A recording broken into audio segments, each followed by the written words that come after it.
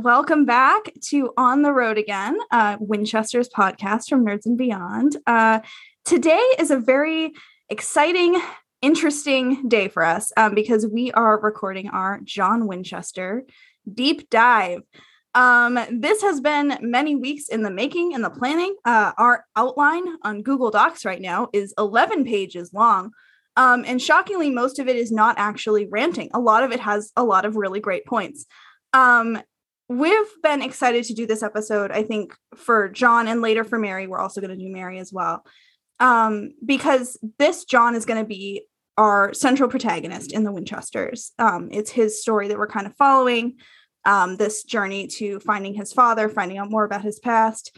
And even on the original Supernatural, John is a hugely important character. For only really appearing in 13 episodes, he had a huge impact on the narrative. Especially on the Kripke era at the beginning of the show.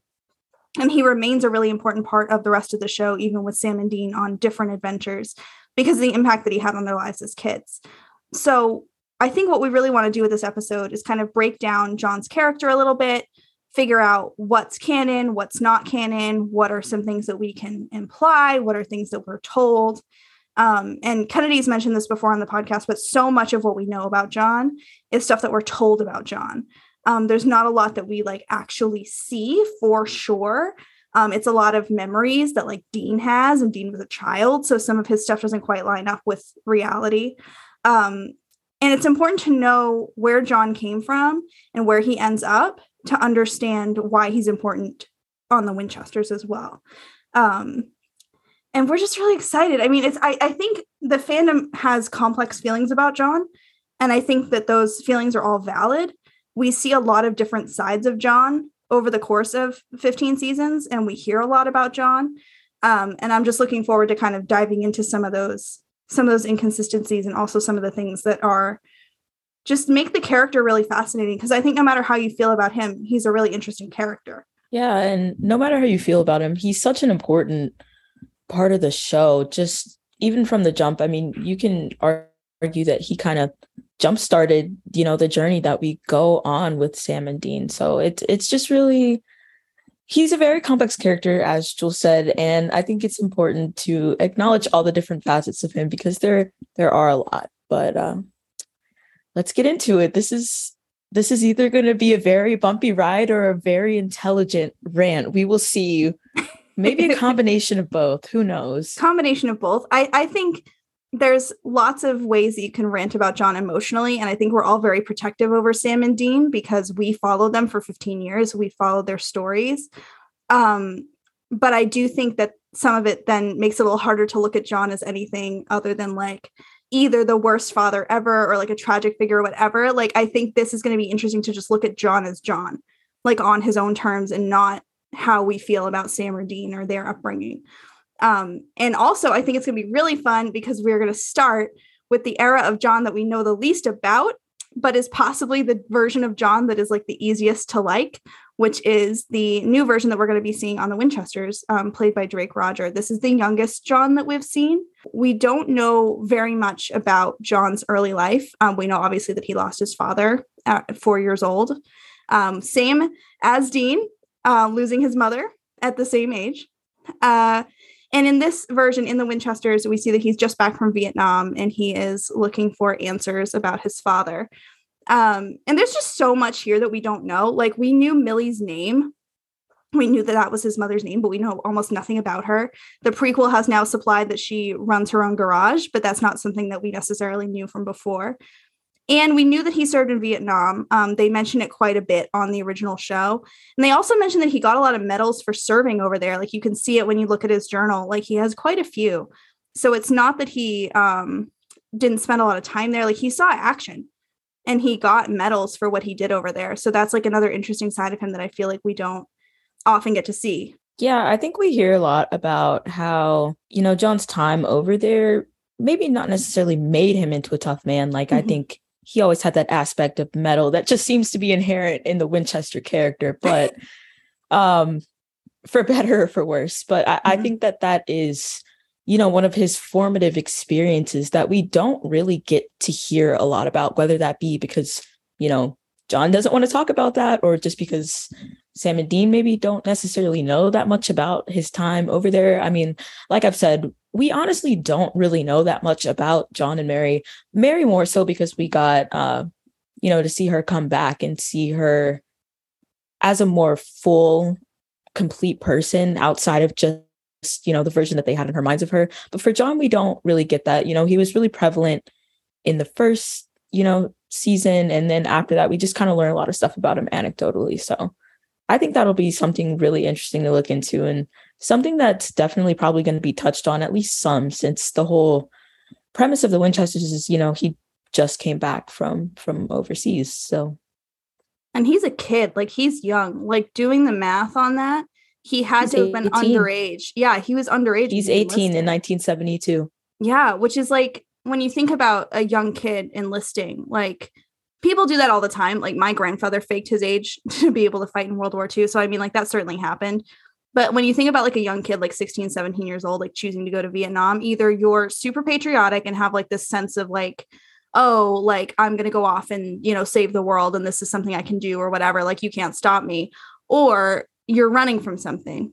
And so I think it's going to be interesting to kind of figure out, why John enlisted in the first place, if we get that information. And then also, what's his life going to be like now that he's back, now that he's here. And we kind of see a little bit of that in the trailer. Like we see, his mom asking him what's next and what he wants to do.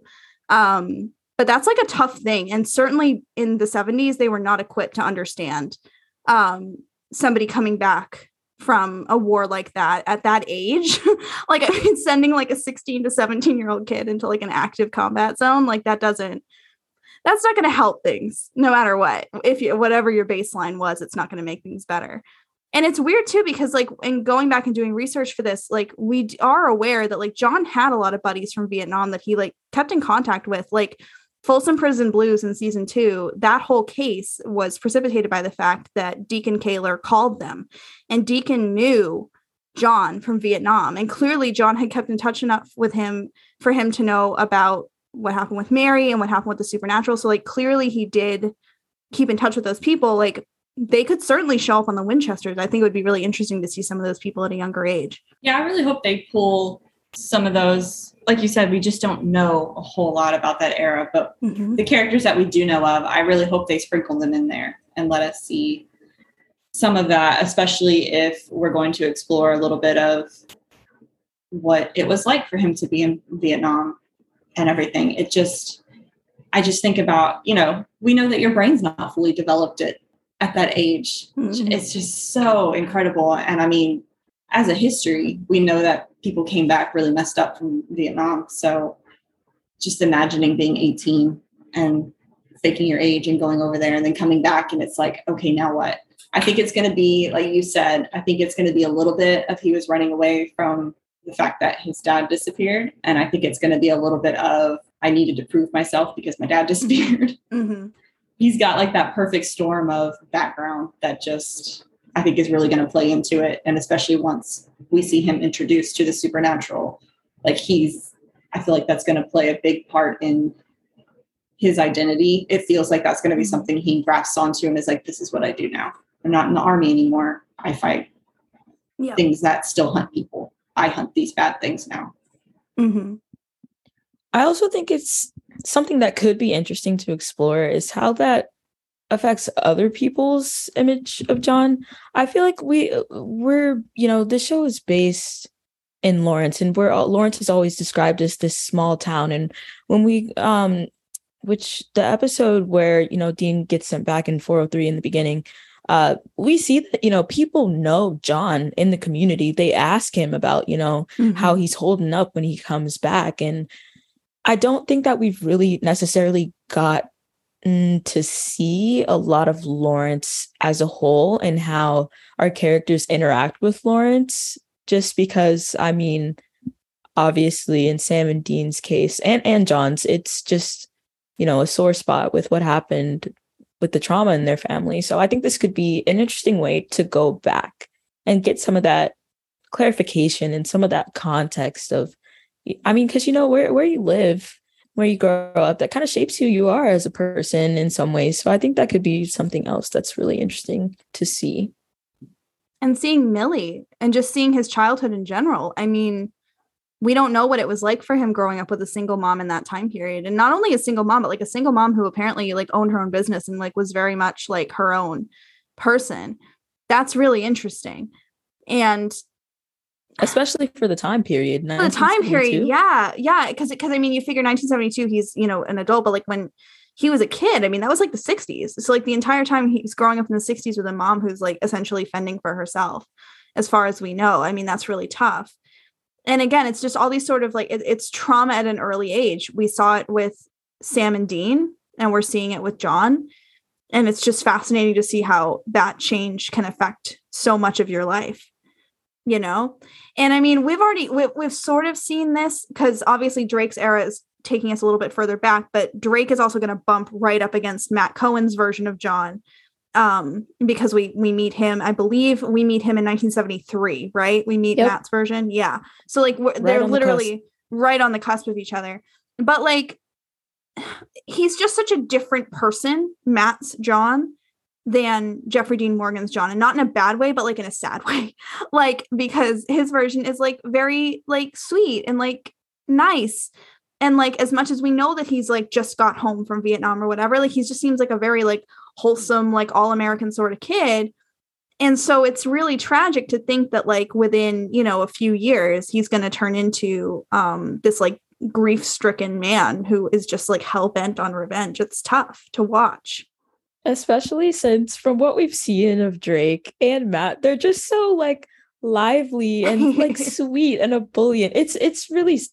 It's tragic, but that is the name of the game in this supernatural cinematic universe, I fear. Everyone is trauma and tragedy in the show. Daddy issues, the musical. Daddy issues. Like, it's just, that's all it is. Mary too. But I mean, before we get into the doom and gloom, what are we excited to find out about Drake's era? Oh my God, like so many things. I like everything. I mean, really, like we want to find out about Millie, and we want to find out about his Vietnam service and like what happened over there. Like, how's he holding up now that he's back? Like, I want to know the truth. I mean, this sounds silly because we kind of do see it in the trailer, but I want to know like the full story of like how he met Mary and how all that's happening. Did Millie know anything about the Men of Letters? Did she know anything about that side of things, or is it a complete mystery to her as well? Like, there's just so much to get into because it's such a blank slate. I mean, we literally know nothing about Millie except her name. So there's so much you can do there. Yeah, I'm excited to see that too, what they do with her character. Because like you said, she's sort of a very strong female character for that time period as well. So I'm curious to see what they do with her, but what they do as far as what she told him about Henry's disappearance. And I also am really interested to see, because we know in the episode with the Cupids, he makes the comment about John and Mary didn't like each other, but they were smitten by the time heaven was done with them. So I'm interested to see if they have them get along right off the bat, or if they sort of butt heads and don't really, you know, jive with each other. We're going to get some interaction there, or if it's going to be more of an organic partnership that develops over time, where that's going to fall into play, I think is what I'm looking forward to. Yeah, I mean, we've already talked extensively about this. I mean, it's kind of the whole premise of the show, but I mean, it doesn't really seem like John and Mary hate each other from what we've seen in the trailer. So I'm kind of wondering if, you know, maybe it's just they were like, oh, we're buds, we're friends, and heaven was like, we cannot have that. So I also think that Cupid is also like could be exaggerating his own skills to a certain extent, because like that's what I was wondering. If you were sent to make sure that these two people fell in love, well, when he was telling Sam and Dean, when he was like, and by the time we were done with him, like they were like the perfect couple, you know, like just as a pride thing of like, we made this happen. We are the reason you exist, kind of thing. I think there's a lot, the frustrating thing that we'll see time and time again talking about John and Mary is that so much of this is secondhand from people who are not reliable sources, like at all. Either it's coming from poor Dean, whose entire memory is like of a 4-year-old child who has been extensively traumatized, or you're hearing it from like an angel with an axe to grind, or like a demon who's like trying to piss somebody off. Like it's very rarely just like a direct source. And even like the fact that we went back in time and saw certain things, like who's to say that that's actually what was happening too? Like who's to say that that narrative also wasn't changed to fit whatever scenario they needed? So like, there's just so much that it's like, we have to speculate because there's not like proof of anything. You know what I mean? Mm-hmm. There's just so much meat to the story there for them to play with, I think is what is exciting about it. And like you said, everything that we get is pretty much secondhand in Supernatural itself. So now we're sort of going to the first person story and actually getting it from John and from Mary. So seeing, I think I kind of want them to vary a little bit from what we saw in Supernatural because it sort of speaks to what you would remember, what you want to think about your parents versus what actually happened. And there's always that dissonance there, that difference between what a parent would tell a child and what the reality of a situation is. I mean, there's also just like little opportunities where there's like continuity errors and such that like you can like exploit. Like one thing that came up a lot, we asked people on Twitter, you know, what do you want to know about John? Like, what's the thing that you want to find out like through this prequel? And something that people mentioned that there was this continuity error in the beginning where they're leaving and somebody says, say hi to your old man for me to John. And the implication is that John's father is like around because you wouldn't say that otherwise. But by that point, we know that Henry wouldn't have been there. We know that he would have been out of the picture many, many, many years before then. And so it sort of becomes like, okay, clearly that episode was written before we ever met Henry. We met Henry in season 8, and this episode was in season 4. And I highly doubt that anybody was ever thinking of using Henry Winchester in that way. So it's like, was that a continuity error that they're now going to have to explain, or is it just something that they're going to have to just leave where it is? So I'm interested to see what they do with that, because there kind of is no explanation for it other than they just weren't sure what they were going to do with Henry yet. And that was just like a throwaway line. I think it's truly going to be just, there was even no inkling of bringing any more depth to Henry's character at that point. That was so early. And I can't imagine any writer, I can't imagine any actor who is on a television show and is like, yes, we're going to be doing this for another 10 years. We better plan every single detail. We better write everything down. I don't know. I just don't see that. I seriously think they were like, if we get 3 more years, that's great. And just kind of, as that expanded, is when they were like, oh no, we need to find more areas to expand on. And I think that's how they ended up with Henry. Especially seeing as how, you know, the first like general broad arc of the Kripke era was really only, you know, up to season 5. So I don't think that they were thinking that far ahead, especially since the ratings were, you know, on and off the rocks at the beginning. So they were great. But it would create, I mean, if they chose to do something with that one line, it would be kind of fun. Like, does he maybe have like a father figure that we just don't know about? Like that was in and out of his life when he was younger or something like that? Like, did Millie ever end up with somebody else maybe? And that's who they're referring to. Again, that could be really interesting if that's the case. But we'll have to see with that. And I mean, the last thing to kind of note about that era of John, because again, we only met him for such a brief amount of time, is that he and Mary both insist that they would not raise their kids to be hunters. Like it actually like kind of hurts to see how much that version of John is against it. Like he's very much like, what are you talking about? Like I would never, like that's unthinkable to me. And so I want to know how we get from that version of John, who's like, no way, to being the sort of father who like teaches his toddler, essentially his toddler, to like carry a gun. Like that's what's interesting to me. Like I want to know how we get from A to Z on that. Honestly, I feel like we're not even necessarily going to get those questions answered. I mean, I think it would be extremely satisfying and sad to have that happen, but I mean, we keep saying this, we know something has to happen to where, you know, everything is not necessarily adding up with this picture that we're getting, but assuming they're not doing the mind wipe, because as we said, we just don't believe in that. I can't really see how they would keep that knowledge and still go into it like that, if that makes sense. I don't know. We'll have to see. I just want maximum angst at all times. That's really what I'm looking for. is maximum tragedy. You don't have enough angst from your other shows, Jules. This is true. I don't know. I the problem for me is that I like angst with a happy ending, and I don't necessarily know that this show. Have you seen this show? This is I gonna know. be a happy ending. I know it's tough. It's tough.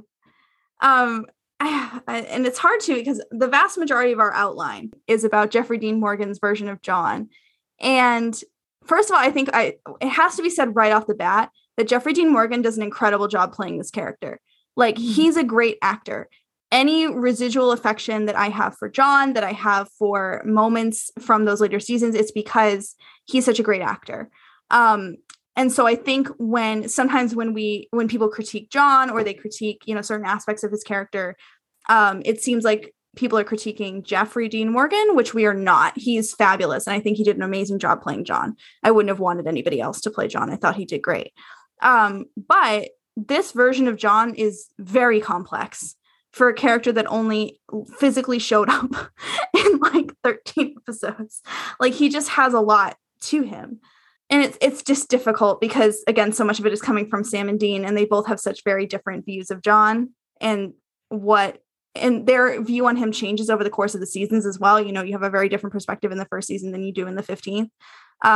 But this is also the version of John that's the most interesting to talk about. It is. And you got to think about it in terms of, like, he's very different from the John we get later that we see before Mary passes. But I always think about what Jeffrey Dean Morgan was told, when they first pitched him the character of, this man's, the love of his life has died. Mm-hmm. He's hell-bent on revenge. He has a military background. He has 2 kids he has to protect. Go. Like, that would have been the basis. It wouldn't have been, he was a great guy beforehand and suddenly this has happened. Like, it would have been all built up in that turmoil anyway. And just knowing that, like, I guarantee that's what they pitched him. He does an incredible job. And yeah, he can be a problematic character, but I feel like that you don't get that if it's not well done. You don't get that if the acting isn't great, if the storytelling isn't great. So as much as we could rag on the character, like you said, I really do love having him there. Like, it added so much depth to the show so quickly, I think is what I'm trying to say. No, and like, you're so right. Like, having him with Dean and Sam that early on, like, you learn so much about Dean and about Sam in how they react to John. And they react so differently, especially in the early seasons, to John. Like, it gives you such a great idea of their character. And having all 3 of them, like, the scenes that we would have with all of them together were wonderful. They were brilliant scenes, just like very well done. And I think that, like you said, they weren't initially conceiving this character with like every single bit of backstory. It was just the basics. And some of the stuff that's come later, like stuff that we found out about John later, came after Jeffrey Dean Morgan was like done playing the character pretty much. It came from sources that were telling us about John or telling us about their lives, but we weren't seeing it. We weren't seeing John because he died so early on in the show. So anything with Jeffrey Dean Morgan's portrayal, like, that's going to be something that he was flying kind of blind. Like, he didn't have all this backstory. He didn't have all this information that we now have, from watching the show over all these years. Yeah, I will say, well, number one, first of all, just he gave such a wonderful performance considering he was also playing Denny Duquette on Grey's Anatomy at the time. If you hear the stories about him like trying to learn his lines for both, kudos to that man, because it could not be me. And such different characters too. I mean, just vastly, utterly different, wildly different characters. But yeah, I mean, I think that a lot of the feelings and a lot of the things that we learn about John kind of inadvertently get heaped onto Jeffrey Dean Morgan's era of John, because that's the last, version of him that was alive, even if it wasn't necessarily how he was portraying the character. So I think that is difficult. And I feel like when you're saying that, the people who are like, John did the best he could, I think when we see Jeffrey Dean Morgan's version of that character, I think that's very much true. I think you see that drive in him and you see that mission in him, and it's this whole idea of something that he has to do for his family.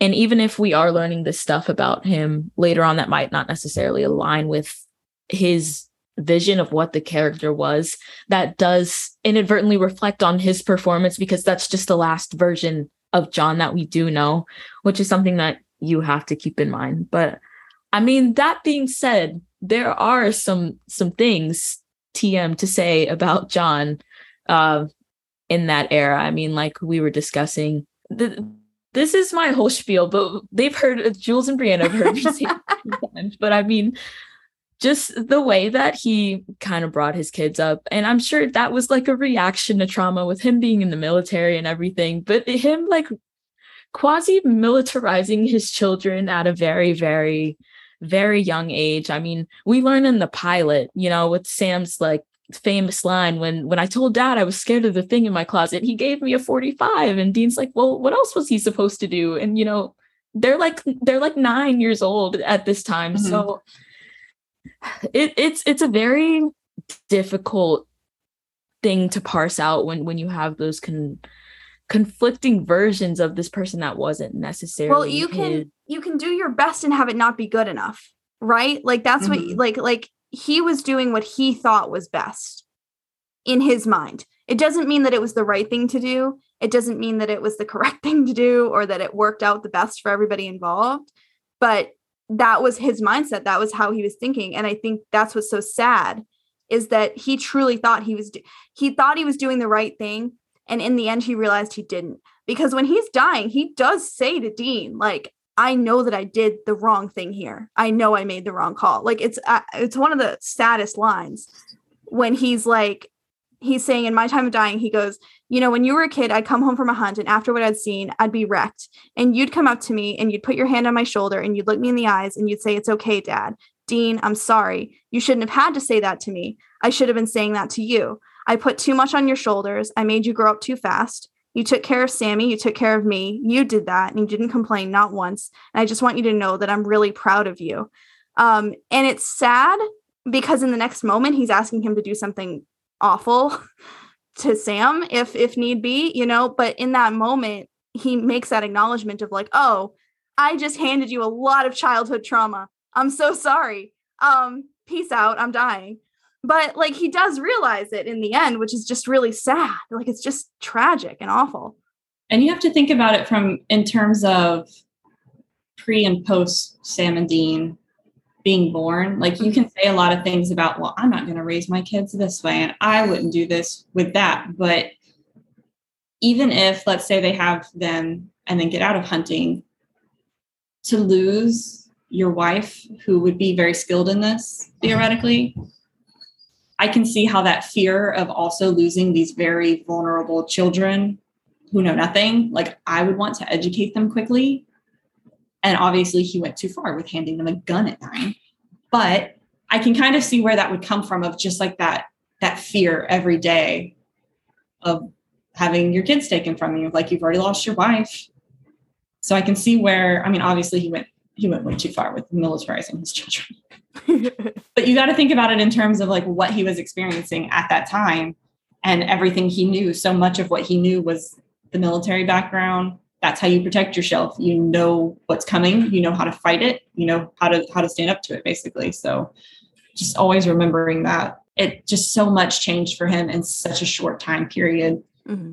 that I feel like that was probably the main contributor of, you know, Matt era John, and then Jeffrey Dean Morgan John, because they are so different, but it was such a traumatic time period. I can't even imagine experiencing what he experienced in a 2-year time span, 4-year time span. Yeah. And then on top of that, he's got untreated PTSD. Like, we know this, mm-hmm. like, this is a guy who saw combat when he was a teenager. And so even if he was able to kind of shove that down, which he wasn't always able to, because even Dean says that like his marriage to Mary wasn't perfect until after she died. Like, clearly this stuff started to come up for him before Mary died. But then to have Mary die so traumatically in an awful, awful way, to have your kids be so vulnerable like that. I mean, that could definitely push you over the edge. And again, not saying like I don't want to come off as being like excusing anything. Like we here at On the Road podcast do not support handing your child a loaded gun, but like understanding that that's what his mindset was, like that's the only thing that he felt like he could do to protect these kids. He just snapped. Like he's a shattered person. He's not the same person that he was before. I think that's what makes him such a tragic character, really, because when you contrast, if you get into his mindset, and I mean, like, obviously everybody who is, lost somebody knows that grief can change you. I mean, like irreparably change you in some ways. And I think that's so obvious in John's case. He's lost so much of his innocence in his childhood going to war so early, and then he loses his family. So it's understandable that he would like grasp onto that concept. But when you contrast that with his actions, it's just it's a really dissident picture. But I think that's why people have always still kind of harbored this. I don't know how to describe it. I mean, people have always still felt this sort of sympathy towards John, even if you absolutely detest his actions towards Sam and Dean, which, I mean, they are detestable at many times. It's just hard to outright hate him knowing what he went through, even if you don't agree with a lot of the things that he was doing. And I mean, again, there were definitely a lot of things that he could have done better. I mean, going into how he would kind of leave Sam and Dean for a long time. Again, you could go back and justify that, like he wants to keep them out of danger. But at the same time, these are your young children who are already growing up without the influence of one parent. And then another parent is on the road all the time, and they know that you're in danger, and they're worrying, and they're sometimes alone, sometimes not. If he, dropped him off with Bobby or, Father Jim back way when, it's just kind of hard to reconcile in your mind, even though you can put yourself in his shoes and understand why he would do that at times. It's still, it's difficult. No, it is. And I mean, it's funny because I hesitate to draw parallels between John and Dean. I really do, because I think that they're different on a fundamental level. I think that Dean is much more like Mary in a lot of ways. But one way that John and Dean are very similar is that they carry around a lot of guilt, and they carry around a lot of anger. And Dean, in the end, is able to kind of overcome that anger, and he's able to become a different person and like have a family and have a quasi normal existence. But John's just never able to get there. Like he's just never able to like, I don't want to say have the time to work on himself, because that sounds like I'm suggesting that like John's problems could have been solved with like a facial and a spa day, but like he never really had the chance to like unpack all of his crap, and then he died. So there's some stuff that you just feel like maybe if he had just had more time, like maybe he could have gotten there. For therapy. Yeah. He just needed some time. He really needed some therapy. Much. Because then when you think about it too, after he dies, after that happens, he goes to hell. So it's like he just never at any point like kind of like caught a break. It's like he fell and he hit every single branch on the way down that you could like possibly hit in terms of trauma. And like even we were talking about this too, when we were doing the research for this, we kind of had this picture in our minds of John as like this very lone wolf figure, like this kind of like lone hunting figure. And like that's not true. Like he had friends. Like we were looking back and we're like, wow, like this is really different than the person that we thought. But then even among his friends, tragic, horrible stuff happened. Like we know what happened with Bill Harvell, who is one of his closest friends, who died because of a mistake that he made on a hunt. And the story that we get from his journal and the story that we get from Ellen in Born Under a Bad Sign is that, he had to kill Bill. Like he had to do that to someone he loved, like his friend. And that really sucks. Like, it's just terrible. And like, again, it's just like compounding guilt on guilt on guilt on guilt, like that all of these things are his fault. I'm sure that even if he thinks he's doing the right thing with Sam and Dean, that there were probably moments where he was, looking at them and thinking like, maybe I am doing this wrong. Maybe this isn't what I should be doing. Like it's just so hard to see this character just like under the weight of all of this trauma and all of this guilt and all of this anger, and to see that they're never going to find their way out of it.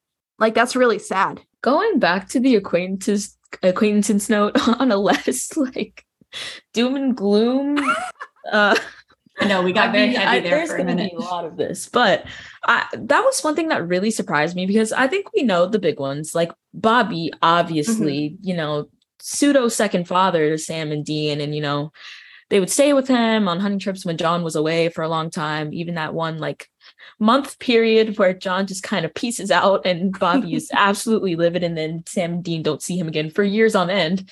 But then, Father Jim, who is mentioned more at the beginning of the series than the end, but I think that's one of his big ones, a hunter friend of John's. But when you go into, Fred Jones and Lee Webb, who we don't meet until almost the end of the series, and, Bill Harvell and Martin Creaser, John really knew a lot of people, which I feel like didn't soak into my brain, maybe just because Missouri even, we do see kind of, not a lot of Missouri, but she's still a rather prominent supporting character. I feel like we just don't get to spend a lot of time with these characters. We kind of usually meet them on a one-off episode. I think that also contributes to, we're only really seeing John in bits and pieces and snatches here and there, because we don't get to spend an extended period of time with any people that he spent an extended period of time with outside of Sam and Dean, who, we've gone into all that, are not going to see him in a very accurate light. Yeah, those are his kids. Your kids, you're never going to see your parents as full people, even if your parents are the best people ever. You're never going to see them as full human beings. And so when you're seeing either Mary, and we'll get into this more with Mary, because I feel like it happens a lot with Mary as well, just the vision of that the kids have of her versus who she really was and who she is when she comes back. But there's certain aspects of John that are going to seem much scarier to a kid. And it's not that I don't think that some of that stuff did happen. I think the vast majority of it probably did. But when you're a little kid and your father's being scary, it's all going to get heightened to a higher level. So that impacts how we see John as well as this very scary authority figure. And again, seeing how Dean and Sam react to John was such a big part of their early character development. Seeing that Dean was so eager to please him and eager to kind of make him put him on this pedestal of being a hero. Whereas Sam was very much no, Sam did not have the same feeling at all. I will say, I think we do also get a picture of that. John, I don't think this version of John was ever going to be a warm and fuzzy guy, but even within that, he was still kind of, I think he fell back on that military strictness a lot of the time, which could come off as aloof to his children, especially when, times when, we've seen that Dean would be, kind of sent away to kind of handle things on his own, or just, maybe kind of distance for a while. I think that would come off very hard to a person that already has these abandonment issues from his mother dying very young. And I think that does contribute and compound that issue. I'm not saying that was a great, punishment to do, or it's not the right move, but that can play into, the issues that we do already see his children having because of all the trauma that they've experienced so early in their life, which could be said about a lot of their lives, a lot of events that happened to them. And it's a coping mechanism for John too, because again, this man has so much untreated stuff that he should have seen a therapist for at least 10 years before the kids were even born. So, some of this returning to that militarization, not being able to handle being around the kids for that long, feeling guilty around them, feeling sort of helpless in protecting them, that's all stuff that he just never had the opportunity to work on at all. And that's why, to some extent, Lebanon as an episode is really interesting, because you're letting Sam and Dean and Mary have these sort of conversations with John that they maybe couldn't have when John was alive, when they were younger, when they were truly all together. And I'm not saying that there aren't aspects of that episode where you're kind of really, but what's interesting about it is to see how everybody kind of comes full circle, except for John. That's really tragic that he has to go back in time. He has to go back to 2003. He doesn't get to be a changed person, really. He just has to live out his life the way that he was kind of fated to. I find him such a sad character. When you really get down to it, it's very sad that he never got the chance to realize things about himself, that he never got the chance to really have that good relationship with his sons, Yeah, I mean, I think a big theme in Supernatural is, you know, challenging the idea of fate and fighting destiny. And, you know, even Mary gets a chance to do that. I mean, obviously, Sam and Dean with the entire apocalypse and many subsequent apocalypses, but all the various apocalypses, the various ends of the world, but mainly that first one. But I mean, even Mary gets to evolve outside of her predetermined role of, you know, Sam and Dean need to be born for this to happen. She gets to, I don't want to say make something of herself outside of it, because I mean, she, you know, she was a person before that, and she was a multifaceted person before that. But I think she gets to expand outside the narrative that was written for her. And like you said, John doesn't get a chance to do that because he doesn't get to come back. How interesting would that have been, though, if they had brought both of them back at the same time? We would have such a different take on John, I bet. It would be fascinating, mostly because, you know, I think this is like realming into like theory corner a little bit, but I think it is, but you know, we'll let it go there. But I think that Mary, had she had like the time to really interact with John, I think she would have had words for him.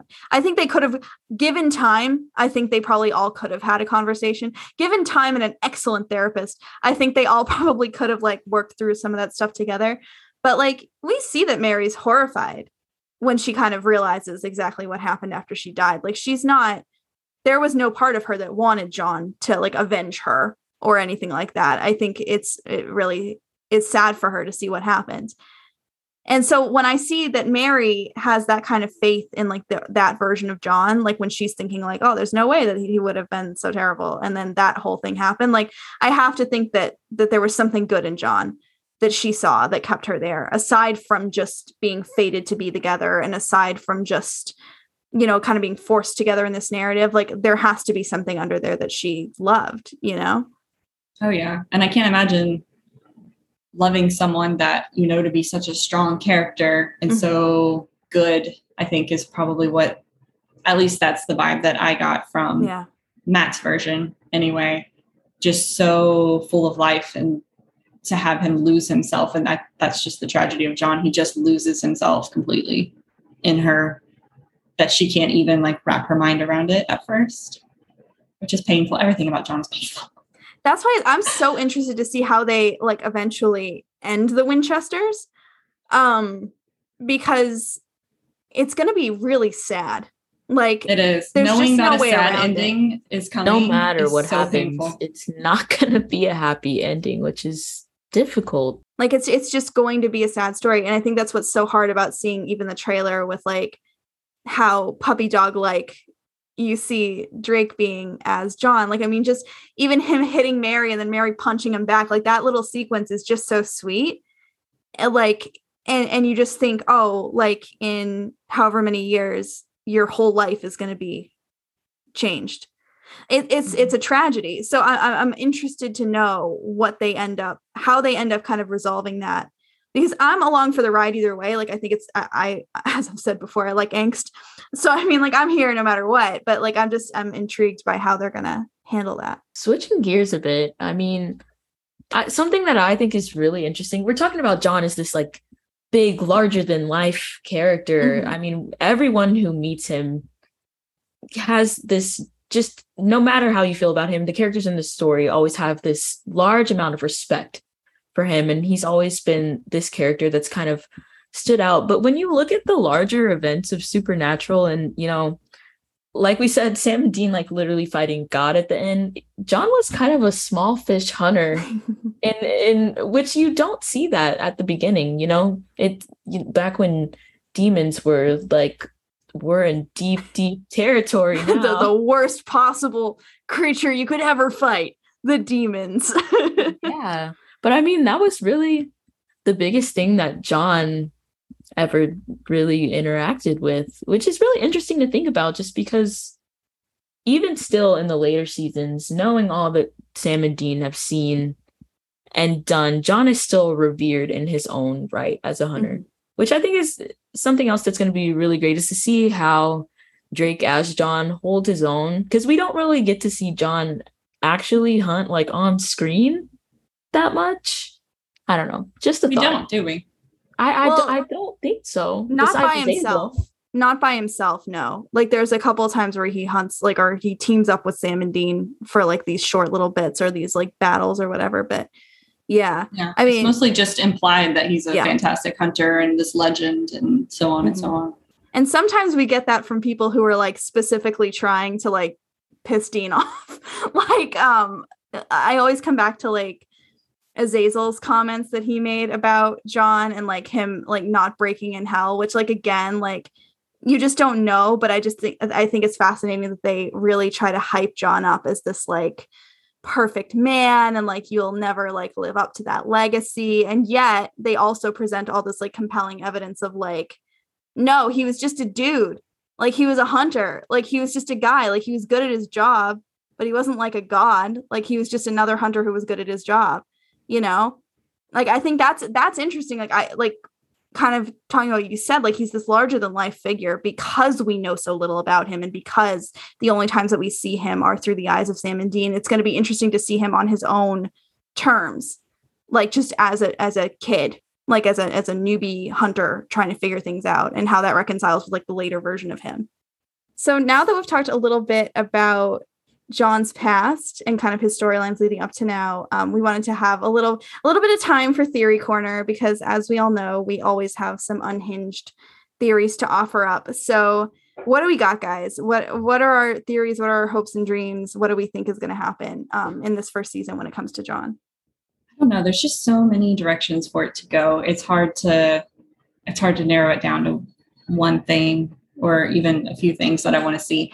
I think my main development that I want to watch, because when he meets Mary, he doesn't know about hunting and sort of gets thrown into it. So we'll know he has some training from the military, but I just want him to be like really bad at the beginning and then like slowly grow into it for some reason. That's probably not. They'll probably have him be a natural and just be really good at it. But I just want him to be really bad and like keep making mistakes and her have to keep saving him repeatedly and then him slowly grow into becoming a good trope. Hunter. I love that trope so much of like somebody trying to figure something out, the other one just being frustrated and being like, oh, like I'll show you. And then see, this is like my romance issues coming up, but I'm like, that would be really fun. Or even if like Carlos teaches him, that would be really funny. Yeah, just someone. I want him to be not great at the beginning and then be like, are you sure this is the thing you want to do? I feel like all of my current theories are a little too on the unhinged side to share on air. So I will wait until we have some more footage to throw the craziness out there. But I do know Jules has one in particular that she wanted to talk about. So she has a great one. This is so unhinged that I honestly hope they don't do it, because I don't need to know that I'm on that kind of wavelength with any other human being that they would also think of the same theory to do this. Okay, so here's the deal. I love a good memory reset as much as the next person, but I don't think they're going to make it as easy as like the series finale of the Winchesters is like some angel just does a time wipe. We've talked about this. It's kind of lazy writing by itself. Something that I keep coming back to is that if angelic intervention was really necessary to keep these two together, and we know that at least two major things that we knew about Jon that he didn't know about hunting, that he didn't know about the Men of Letters, are like not true. Even in the trailer, like we can see that he knows about both of them. If they have to keep resetting the timeline because these two aren't falling in love the right way, what if all those memory lapses and all those times that they're resetting the timeline just slowly mess with Jon to the point that he's like already ready to snap? Like, this is a man who we've established has like severe untreated PTSD. And then you're also messing with the timeline in such a way that like it could cause him to doubt his own memory.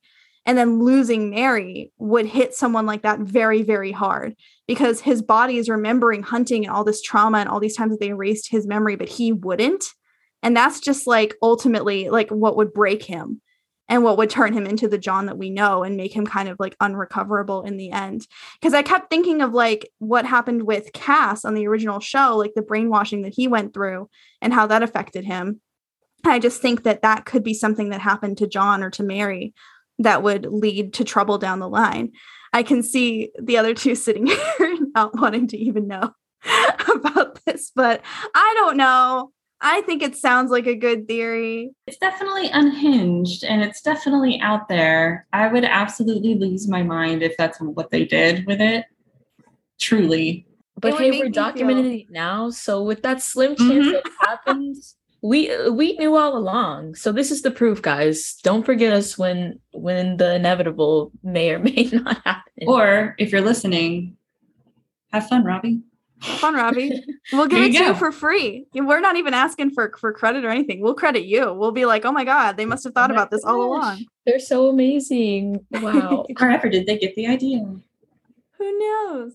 No, I mean, I absolutely think angels are going to come into it. But I think that there has to be something that explains why John snaps. And like, I understand that losing Mary is a tough blow and it would be a tough blow for anybody. But to set yourself up on a revenge mission for like the vast majority of your children's lives, like that's got to be something pretty rough to have happen. Only time will tell. Only time will tell. I know. I can't wait to see everything. I want to know it all now. I know. October is so far away. It's so far. Like it's not, but it is though. All right. Do you guys have any last thoughts that you want to share? No. We covered so much. We did cover a lot of bases. I mean, just to kind of wrap it all up here, Supernatural did a decent job, I think, at really unpacking what it is to have that intergenerational trauma. You see how having Henry leave affected John, how having John not really be present affected Dean and Sam. It's part of what makes Dean and Sam's character development over the course of 15 years so powerful. It's kind of seeing them break that cycle for the first time. I mean, you look at even Dean, especially in like that second to last episode when he's saying, this isn't who I am anymore. Like these people go on this journey over all of this time. And John is this man who couldn't, like we were saying earlier, like he's just weighed down by all this guilt and this shame and this anger, and he can't find his way out of it. And I think that the fascinating part about this show is that we're going to see this version of John who is at this crossroads, and we know which way he's going to go, but he doesn't. And there's something so tragic and interesting about that like we know, like this character's trying to do the right thing. This character's trying to live a good life, and we know how it's going to end up for him. And I'm just really interested to see how this journey plays out and what Robbie and the rest of the team bring to it. Well, that's our show for this week. Be sure to check back soon for our next episode, a deep dive into Mary Campbell. In the meantime, you can follow us on Twitter and Instagram at SPNOnTheRoadPod, and head over to @NerdsAndBeyond for all your nerdy news. This week's episode was edited by Jules Thompson and produced by Brianna Lester, Kennedy Lynch, and Jules Thompson for Nerds and Beyond. Our theme music is by Kennedy Lynch.